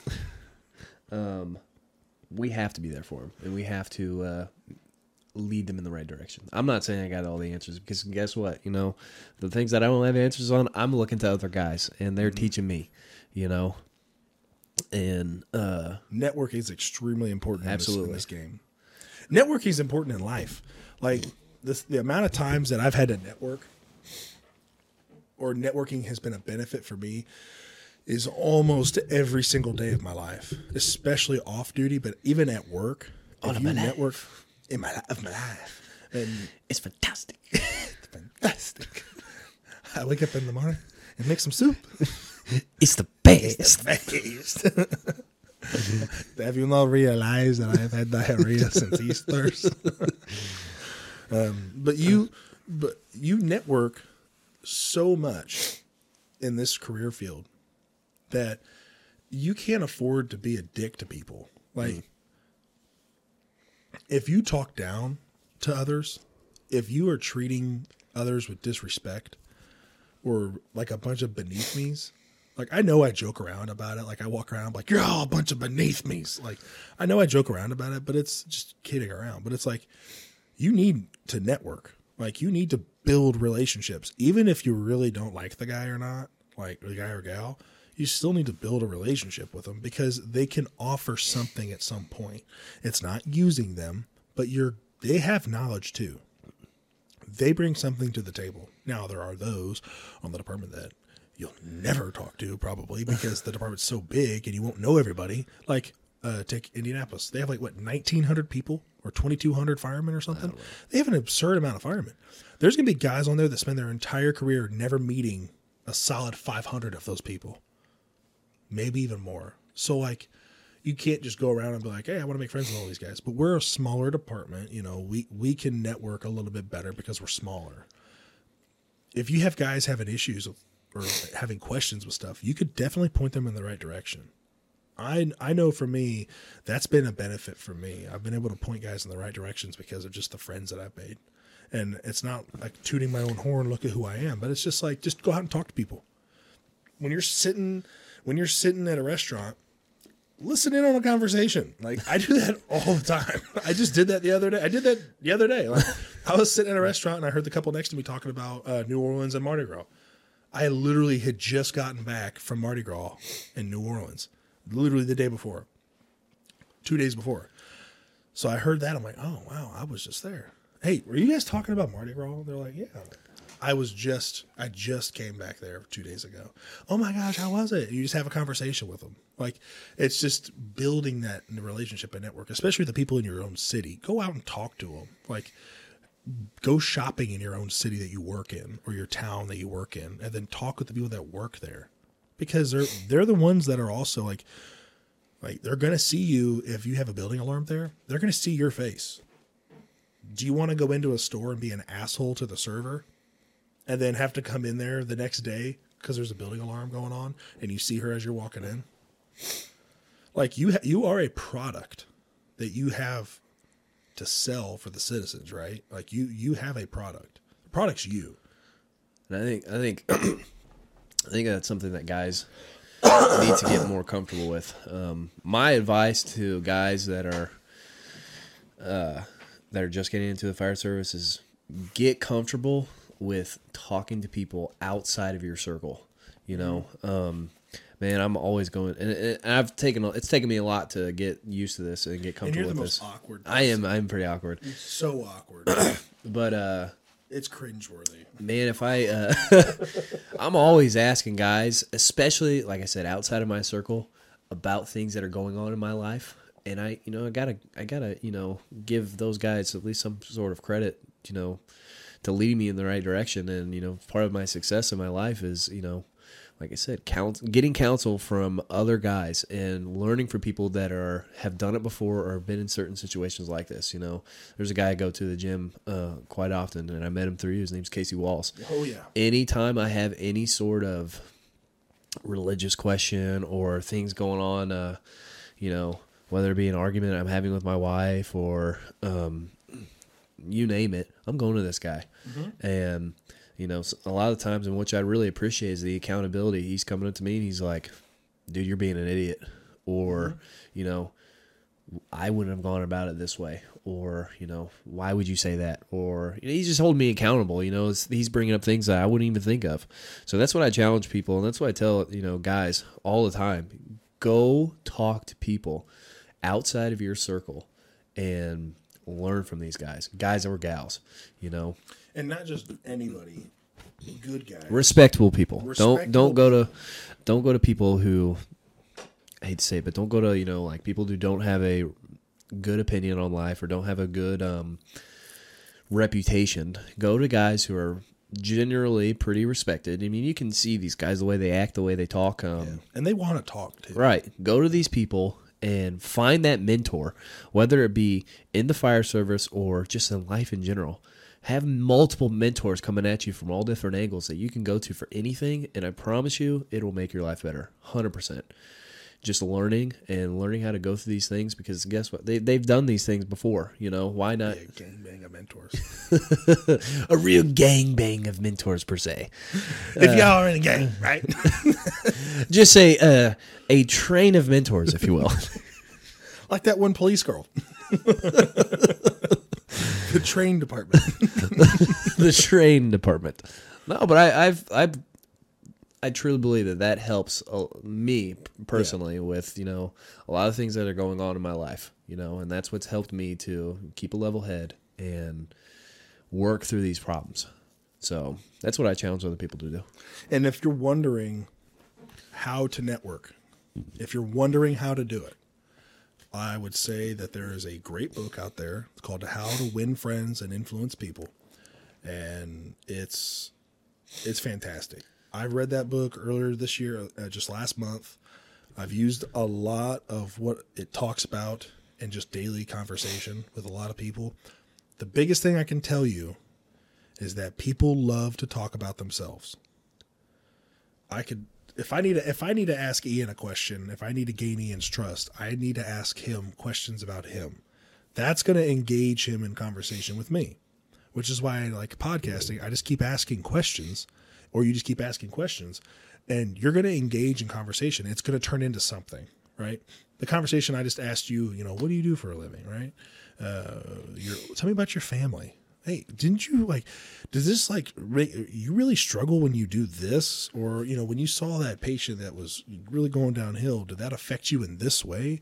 And you just sit there and talk about yourself. Like, not make the person, but ask them questions that pertains to them.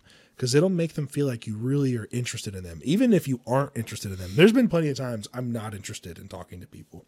But there's always something you can learn from somebody. My mom taught me that. You learn either what to do or what not to do.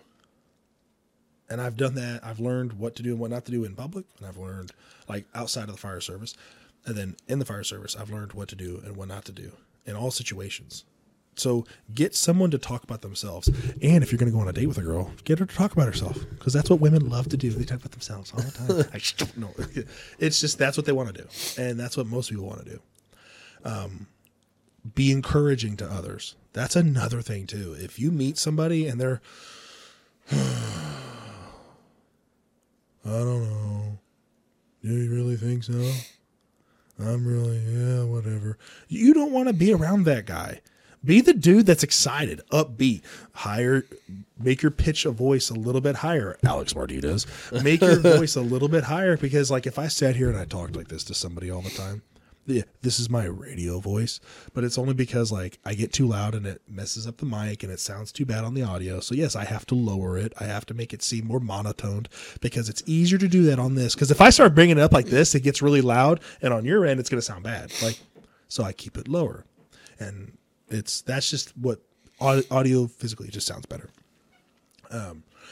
But when you go up to somebody, start talking to them, make your pitch a couple octaves higher, like get excited when you're talking to someone. Even if they're not matching your level, then you have to recognize they're not matching the level. Don't come up like screaming and yelling or high fiving. But like you pump somebody else up or they get excited talking to you, they're going to want to talk to you. Like I love talking to a couple friends of mine that are they're always hyped. They're always hyped up. So like whenever I go to see one of my buddies, you know what I'm talking about? I know exactly. You don't even have to say his name. Say his name. DB. I call DB and I'm like, and he always answers the phone. What's up, big man? And I'm like, oh man, like, how's it going, buddy? And then it just cheers me up. Him answering the phone. And then it's always at the end of the conversation, he's always trying to encourage you with something. And he just sent me a text the other day or yesterday, dude. It was awesome. It was awesome. He was encouraging me, saying, all this great stuff. And it's like, man, that's how we should be for each other. Whenever I try to go out, I try to encourage somebody else because I know what it feels like for me. And, I know that I don't encourage you probably as much. Not at all. You don't deserve it. Not at all. You're just stupid. No. But we need to be that for each other. And there's a lot of guys that just put each other down. And I know that I put you down. Well, because you're a dog, as you know. There's a difference between putting down and in a way that, Can you sit up? Because you're... I switched the camera over to you, and this is what it looks like. There's a difference. There's a difference between putting down and actually trying to, demean this person for whatever reason to make yourself feel better. Yeah. And I know plenty of people that are like that. And typically those guys don't have a whole lot of clout. But and there's also a difference between, putting people down like we do each other. It's in a friendly way. I know you can say pretty much anything to me, and I know you're joking. Yes. There's guys that I don't really I know, but they don't truly know me, and they they can put whoever down, and I know that their intentions aren't well. So what are you doing? That's you're not doing anything for anybody. You're only putting people down to help yourself feel better for whatever fucked up reason. And that's another thing too, is but what if, so now we got, we might have somebody listening in that says, well, I've got a guy that's doing that in my life right now. What do I do to fix that? If you can't get out of that environment, like outside of the fire service, when you're at home, you can get out of that environment unless they are at your house. If they're at your house, and then also at your firehouse as well, because I've had to deal with this before. Kill them with kindness. Kill them with kindness. Be as nice as you can. Be as respectful as you can. Always look out for their best interest. They will always treat you like garbage. Don't turn around and be vindictive or vengeful back, because it makes it worse in the long run. And then in the long run, when you look down 5, 10 years, 20 years down the road, you're going to regret doing it. You're going to want to take the high road. And the high road is not easy. It is not fun. You're going to be the only one doing it because the other party's not going to do it. But in the long run, it will be worth it. And others are always watching. Even if you're by yourself, somebody is watching. God is watching. Now, I said that in parentheses to be kind of joking, but yes, God is watching always. But someone's watching, whether it's the brand new cadet that just got, voted in or, applied in and he got at the cadet program with a brand new rookie, or it's the fire chief that just is walking in and he's seeing you talking trash about the guy you work with. Always try to take the high ground. Don't do the whole vengeful game, because that's just, you're going to cut out. He's cutting your eye out. Don't go cutting his eye out now. Like, that's just stupid. And that's one thing I've learned too, that people will remember the one bad thing. Yes. Way more often than they'll remember the 15 good things. Yes. So, and that's something I've had to learn too, that take the high road. Because we all have these issues. They come up in life all the time. Mm-hmm. Whether it be outside the fire service, inside the fire service. Take the high road. It ain't worth it. Yeah. Always just keep doing your job. So if you're facing that situation, sorry, I accidentally clicked the wrong button. If you face that situation, keep doing your job. Find extra things to do during the day. Try not to give them a reason to be a smart aleck to you. If they are, and you have to sit there and face them, just try to be as respectful and responses as you can. Yes, sir. No, sir. Yes, ma'am. No, ma'am.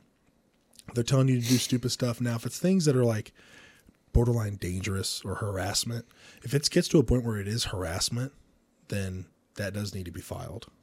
There's a point. You do need some harassment, like not physical harassment. That's in my head.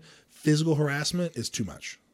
Verbal, you could do a little verbal because like you're testing somebody. Like I verbally harass you, like to test you a little bit, but like I just call you an idiot and I tell you that you're stupid and worthless and that no one loves you, and it's true. No, but it's like you can tell when someone's joking, but like if it's getting to a point where it's, I'm gonna kill you, like bro, no, you're not taking it Personally, that far. no, you haven't, because you've seen these guns. Oh, wait a second. Ooh, boo! I didn't see much on the camera. In this angle, it looked decent, and then I put it on camera, and it was not. The camera does take off 10 pounds. Oh, it does? I thought it added. It doesn't add 10 pounds. It takes off 10 pounds. That's weird. Dude, I thought I was big until I flexed on this camera, and I was like, this is depressing. Like, I was like, oh, great, I look tiny. Yeah, let me put my arm as close up to the camera as I possibly can. Look at that. Look at that. Look at that. Poor armpit stain. If you're listening on audio, please don't. Go to the audio. If you're listening on Spotify, by the way, on Spotify, I don't know if I said this yet. I might have said this on the other previous recording. The first recording we did. But my videos, my podcasts are actual now videos on Spotify, which I'm really excited about. So if you're on Spotify, if you have a Spotify account, you click on any of my newer episodes. I believe it's the last 2 episodes that I've done. Jason Ramey's and Greg Gerard's, and obviously this one. So this will be the 3rd. Will be in video and audio on Spotify. I'm really excited about that. But if you're in those situations, take the high road. Be respectful. You don't always have to answer a question. If he's asking you something stupid, you could reply back with, I don't know, sir, or nothing at all. There's been times where somebody says something stupid to me, and if I'm thinking like, oh, it doesn't pertain to my job, I just won't answer. I just walk away. Because I've got now a little bit more time where guys won't really say stupid shit to me, because it's just, don't be stupid. Come on. We're grown men here. You cannot respond. That's also another thing too as well. I was trying to catch you. I had to double click. So with there being so much exclusivity in the fire service, like the you versus me, they versus them, right? Us versus them mentality. How do you get guys to come together? Because obviously you guys have been doing it at the 91s. How do you guys get them to come together? You mean like shift battles? Yeah. One thing that when I was at the 91s, John Molinaro was really good at this. The challenges that he put together, the putting your pack on and going through times, and guys getting in, kind of doing the work together, and a little bit of a competition. Well, not with not only just other people but yourself. I mean, guys getting in the work and doing it together. I think that brings people together. Mm-hmm.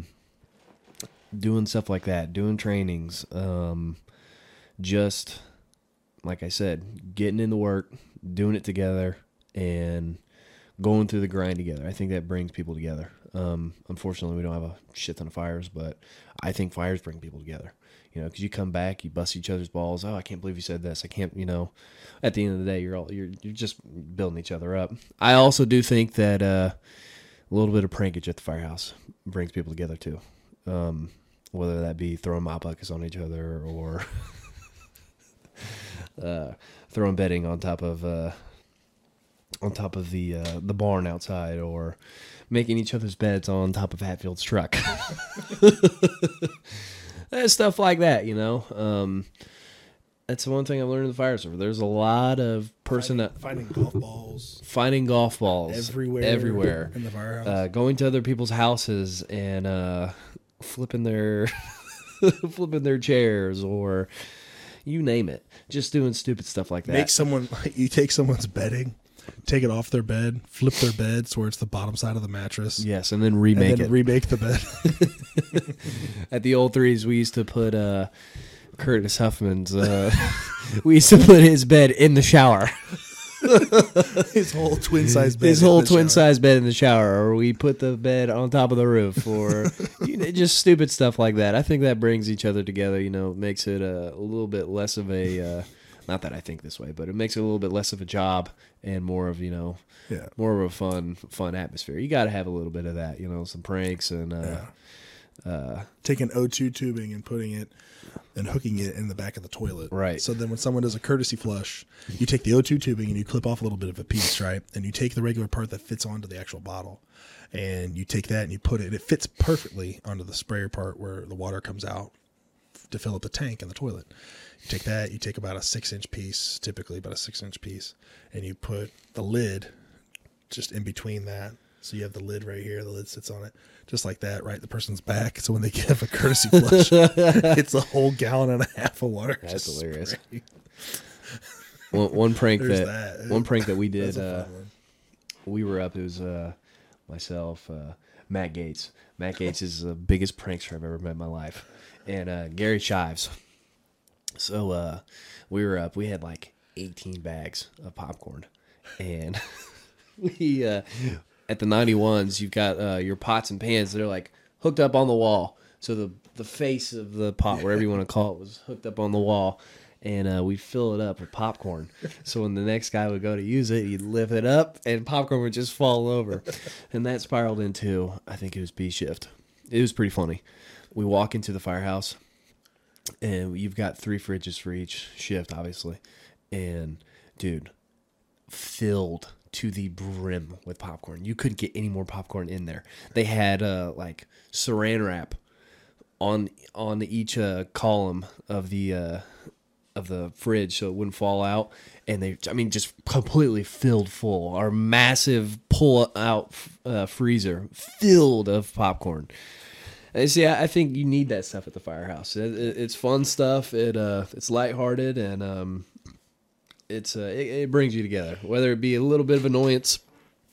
It's fun. It's all in good fun. It's the whole thing of, sorry, I was scratching my eyes for a second, but it's a little bit of the thing is that you have such a stressful job, you need to decompress. Some people decompress in different ways. Do I do pranks? Not so much. I do more like immediate jokes right then and there, and I tell you it's a joke. Like, I can't really, unless we're calling and asking for like, can you count all the sprinkler heads? We need to make sure that the blueprints are saying 64. We're not really so sure. Can you count the HVAC filters? Yeah. Can you count how many filters there are and just how many that we have left? Stuff like that. It's just kind of funny stuff. And it's just, busy work sometimes, but it's just also messing around. But you have such a stressful job at times where you really need to have some fun. And you don't want to always come into work and just remember like, oh, last day was a shitty day. We had a couple of fatalities and we had a couple cardiac arrests, and we just it wasn't just a good day at all. Nothing good came out of last day. You need to decompress. That's the reason why the jokes can be so dark. That's the reason why a lot of the stuff, it's like the pranks are going. You got to crack some jokes. Like, you got to have some fun. Like, you got to bring fun to it. And if you don't, where are you letting it out at? How are you letting it out? Are you letting it out on your family? Are you coming home and taking it out on your wife? Not physically or verbally. You're snapping. You're short fused with your family and your kids. How are you handling it? One of the ways that I like to handle stress is by playing video games, working out at the gym. I said one of the ways, I just gave you 2 or 3. A few of the ways that I like handling stress: working out, playing video games, going to riding my motorcycle, shooting guns on a range. Not at a school. No, definitely not. I got a joke about that. It's a joke. It's a joke. A buddy of mine owns property in Sandy Hook, Kentucky. It's an actual place. Sandy Hook, Kentucky. Actual place. Okay. Not the school, right? Okay. I didn't even think about it. We loaded up our trucks full of guns, and we were stopping at a gas station before we headed out. And someone goes, "What are you guys doing?" I'm like, "Oh, we're going shooting." Like, "Where are you going?" "Sandy Hook." And they're like, I'm like, "They don't go shooting?" Like, idiot. We just walked out of there. That person thinks that we were going to a school. But no, we're not. We were going to a private property in Sandy Hook, Kentucky. It was like 200 some acres. It's beautiful, beautiful piece of land. And the place is called Sandy Hook, Kentucky. And we go out there. There's a shooting range out there. It's a 1,000-yard range. They got a regular 50 to 100-yard range. It's a ton of fun. But you got to find out what you do to de-stress. Another thing that I found out that's extremely helpful if you are stressed out, have anxiety or depression, is jujitsu. I was extremely depressed last year with what I had going on, and a friend of mine challenged me to go roll with him on the mats. And he told me, he's like, "Dude, it really helps me out when I'm anxious." And I'm like, "All right, I'll give it a shot." And I loved it. I would love to do it more often, but like the way my schedule is right now, it's hard to get into there. What I need to do is just message somebody and just see if they can meet me there. But it has really helped me, and it's a good constructive way to release stress and just get your mind off of stuff. It's a great way to do it. But you got to find an outlet. You can't not have an outlet. I know that most of my audience is male, right? 96% male. And it's like 96% male, 2% female, 2% other. So whatever the others are, thank you for coming. Thank you for joining in and listening. I appreciate it. But if you are married to a first responder, whether you're a guy or a girl, you need to help your significant other to find something constructive to do, whether it's building something in the garage, whether it's building a door, whether it's doing landscaping at the house, taking care of your yard. They need something. Not drinking, not smoking cigarettes, not doing pills. I hate when someone I hate when someone, for their first way of fixing something, goes straight to pills when not trying anything else. You know, like, because I don't want them living on pills. Now, if they truly need them, they need them, right? But try other outlets first, like healthy outlets, right? For me, I thought about going and getting prescribed medication for depression. I really thought about it. But then that's when he brought up the idea of like, hey, try something natural first. Try something like jujitsu. I'm like, all right. So I did that, and it really helped. I do ice water baths. I've been doing ice water baths for a year and 3 months. A year and 3 months I've been doing them. And they've been, what color did you want the light? Red. Dude, I never did get back with you on that. I'll change it. But finding something constructive, super helpful. It's crucial for our career. And that's why when you have like, you know, guys doing pranks at the firehouse, cracking jokes at the firehouse, sometimes it can be pretty harsh, but that's just it's part of it, right? So, yeah. You go ahead. Yeah. It's another thing. Sure. Fix that real quick. Perfect, right there. Beautiful. That's one thing I've learned in the fire service too is a lot of that matches you. There's a lot of stressors in the job. As great as it is, you know, you're going on these runs. I mean, just a couple weeks ago, just to name one for example, we saw a fatality and we had to extricate somebody. There's people that go in throughout our lives that will never, ever see that. Civilians. Yeah. You know, I've just to name a couple of runs. You know, that run that we went on. This was a couple years ago. That kid our age shot himself in the head. Yep. You know, I mean, there's guys that will never, ever see that. And we, over the course of 20 years, I mean, we might not see it every day. We don't see it every day. But there's going to be these runs that are in our heads for the rest of our lives. And one thing that, you know, I have to, you know, kind of remind people of is that, you know, since we work in a community, we're not constantly traveling all over the place. Anytime you go past that house on a run, even out in the street, it's a constant reminder. Me and my crew would do this all the time. We'd be like, hey, you remember when we saw those dogs eating that guy? Or, hey, you remember when we saw the guy blow his head off? Or, you know, anytime we go past Warsville, which is all the time, we're going to be constantly remember seeing that guy's face, that 20-year-old kid who died. So just like you said, man, you have to have an outlet. You know, you have to be able to, one, talk to people. You have to talk to people. And that's something that's been, you know, you have to drill into the guys, especially the older guys, you know, who were taught, you know, be a fucking man, you know, don't show any sort of weakness because, you know, guys won't follow you or you looked at as a pussy. Truthfully, I personally think that you're a pussy if you don't say anything, you know, because that's just showing a massive insecurity that you have. And what are you doing? You're damaging not only yourself, but the people around you. It's just not good. You have to be able to talk to people, again, like we said earlier, trusted people that you can, you know, you can explain some of the things that are going on, some of the runs that you went on. Just, you know I personally feel so much better if I got something on my mind, I just let it out. Just say it. I instantly feel as if like a weight has been lifted off my chest. And it doesn't specifically have to be. It doesn't have to specifically be somebody at the firehouse. No. It could be someone at home. It could be a friend at the gym. Dude, there's a guy that I contact for a lot of things. He's never been a fireman before, and I call him when I got problems. He was the first person I called when I had that issue happen last year. He's my best friend. And whenever something happens, he's the first guy I call because it's just, he also knows how to bring me from here to here. Like, he knows how to calm me down just by saying a couple words, you know, and it doesn't have to be a fireman. It could be someone, and that's why I recommend a hobby that has people around it. If you're wondering what a couple hobbies that you could do, because I honestly struggled to find some hobbies. I didn't know what I wanted to do. If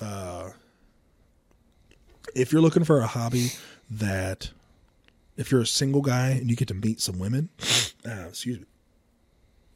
go to a dance class, dance lessons. Like, I take dance lessons. I do that. It's twice a month. I did do it twice a week. It gets expensive. I do it twice a month, and I get to dance with a woman.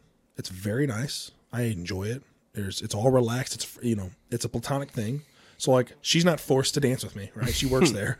So I'm not going up to her and like, would you like to dance? And then she's like, sure. So she's instructing me, but then I'm learning how to lead in the dance. And, you know, I'm getting a hold of a girl's hand. You know, it's cool. Like, I enjoy that kind of stuff. Does it happen to me often? Do I go to a place where they're like, oh, we're going to dance? I'm like, there's no places that I go that there's dancing, right? And if there is dancing, it's the, you know, twerking and like twirling and stuff like that. It's not like legit dancing. It, like, twerking's a very basic maneuver that any trash girl can do, right? Learn some ballroom dancing, that's hard. Like, you think it's easy, it's not easy. Like, learning actual ballroom, and I enjoy it because it's like, it's a lot more respectable, and I think it's more attractive. Like, if a girl knows how to carry herself like that, because they're more like flowy when they dance, and it's like, it's just, you're together, you're one piece dancing, and the guy has to lead it, right? That's one great hobby. Jiu-jitsu is another fun one. Building something. I was building a motorcycle. It's been put on hold. Like, it's pickleball is a fantastic hobby. Pick up tennis. You know, ping pong. What else is there? I mean, there's so many things. Podcasting is a hobby. Podcasting is a hobby of mine. Like, I'm enjoying doing this. It's finding something to go out mountain biking, hiking, rock climbing, like anything that you can do to be around people. And it's not the same group of people, right? Just because we're firemen doesn't mean we have to hang out with firemen at all times, right? No. You have other life. You have more of a life to live outside of the fire service. You have 2/3 of your life at home. do something with it.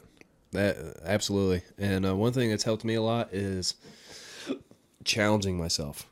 Finding a challenge, just like you said, getting into the ice bath. Ain't nobody wants to get in the ice bath. But that's why you should do it. But that's you challenge yourself. It helps you to push yourself to get into this stressful environment to get more comfortable with it. Well, the challenge that I've given myself is read one book a month. Yep. I mean, it's a small challenge for some people who read read books all the time, but to me, that's huge. I've never read a book. Truthfully, I've never read a book, even going throughout high school. I did that last month. I said I'm going to read one book a month. Last month I read 5 books. And see, that's me. I'm reading one book a month. So I'm good for 5 months. Yeah, I'll catch up later. Setting fitness goals for yourself, and challenging goals, not within reason. You can't be somebody who's never lifted before in their life. Be like, I'm gonna bench 300 pounds. Or be like, I'm gonna look like Chris Bumstead. Right? No, you're not. No. Set realistic, challenging goals for yourself Yes. to be able to achieve. I think that's helped me out tremendously. And one thing that if you get anything out of this episode that I can harp on enough that I can provide is mentorship. Find a mentor. Find somebody who's been there and done that. A respectable person, and learn. And like I said, it doesn't have to be in the fire service. It could be outside the fire service. It could be anything going on in life. Find multiple mentors that you can gather information from all different angles. That's something that has helped me out tremendously going through multiple aspects of my life, and that's what I preach to people. Is that what you got? That's all I had. You don't want to talk about anything else? I don't think so. Not even the Superior Sport Team? No. Not at all. Not at all. All right, man. I really do appreciate you taking the time and spending 5.5 hours with me today. Almost. No. And it was unpaid. 6 hours. 6 hours? Yeah, because we started at 1. Oh, we did, didn't we? I so thought it was already 1:30. 6 o'clock. Oh, my gosh. Dude, I didn't get paid for this at all. It was the worst 6 hours of my life. Dude, I tell you what. I thought, I need a peer support team because I hate myself because I'm with you right now. I'll feel better as soon as you leave. Get out of my Wait, house. leave the department or leave your house? Or both? Both. No, I had fun, man. I appreciate you having me on. I enjoyed this, man. I had a ton of fun. Hopefully, other guys take a lot out of this. I don't think there's going to be anybody There's nothing watching. in Nobody's going to be watching. They're going to see... Nobody hardly watches this regardless. They're going to see Matt Stumpo with Ian Garrison? Who's that? Wasn't he the guy that got caught being a peeping Tom? No, never been caught peeping Tom. Wasn't that guy that's got those sweaty fucking armpits? Dude, look, oh my Look at it. Oh my gosh. This is so embarrassing. I was going to post this on Greenwood Chatter. They're going to see all this. This is our fireman. Oh. No, that'd be perfect. So I appreciate it, man. Thank you so much. I enjoyed this. Over and out.